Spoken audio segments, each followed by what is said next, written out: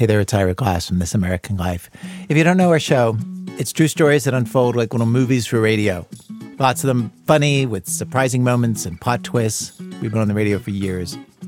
And we've teamed up with the New York Times to bring you new episodes of This American Life a full day and a half before you can find them anywhere else online. And the place you can do that is the New York Times audio app every Saturday morning. In the app, you also find the best of our archive, hundreds of episodes, plus This American Life shorts, which are handpicked stories when you're in the mood to hear something good, but you don't have time for a whole episode. And the New York Times audio app, can I say, is chock full of tons of other stories and podcasts curated every day for those moments that you want to listen to something and you don't know what you want to listen to. You can download it at nytimes.com/audio app and subscribe to start listening. And if you're not already a New York Times subscriber, well, this is another reason to become one. Again, that's nytimes.com/audio app.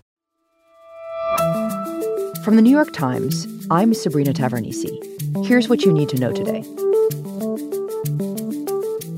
Just before 8:24 this morning, as a Manhattan-bound N train waited to enter the 36th Street station, an individual on that train donned what appeared to be a gas mask.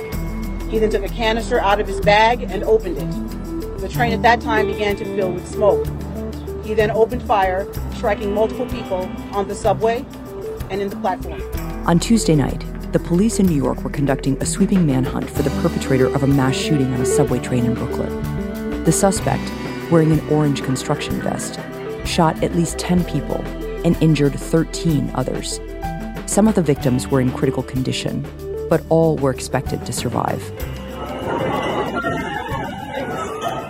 Cell phone video taken on the subway platform at the 36th Street station in Sunset Park showed panicked riders stumbling out of smoke-filled cars, some of them with gunshot wounds.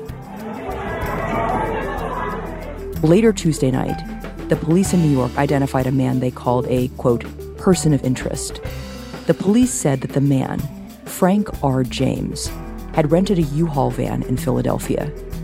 A key to the van was found in a collection of items on the train that they believed belonged to the gunman, including a Glock 9mm handgun, 3 ammunition magazines, a hatchet, fireworks, and a liquid they believed to be gasoline.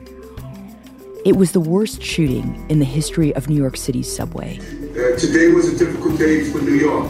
And it poses a threat for New York's new mayor, Eric Adams, who has made confronting violent crime a priority. Days like these are playing out too often in cities across America. As mentioned this morning... That's it for today. I'm Sabrina Tavernise.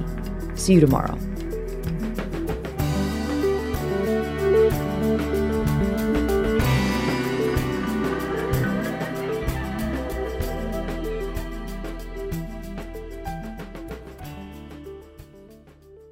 There's danger out there. Every notification, swipe, social post, video, or selfie while driving risks your life. So while sharks might be scary, what's really terrifying and even deadly is distracted driving. Eyes forward. Don't drive distracted. Brought to you by NHTSA and the Ad Council.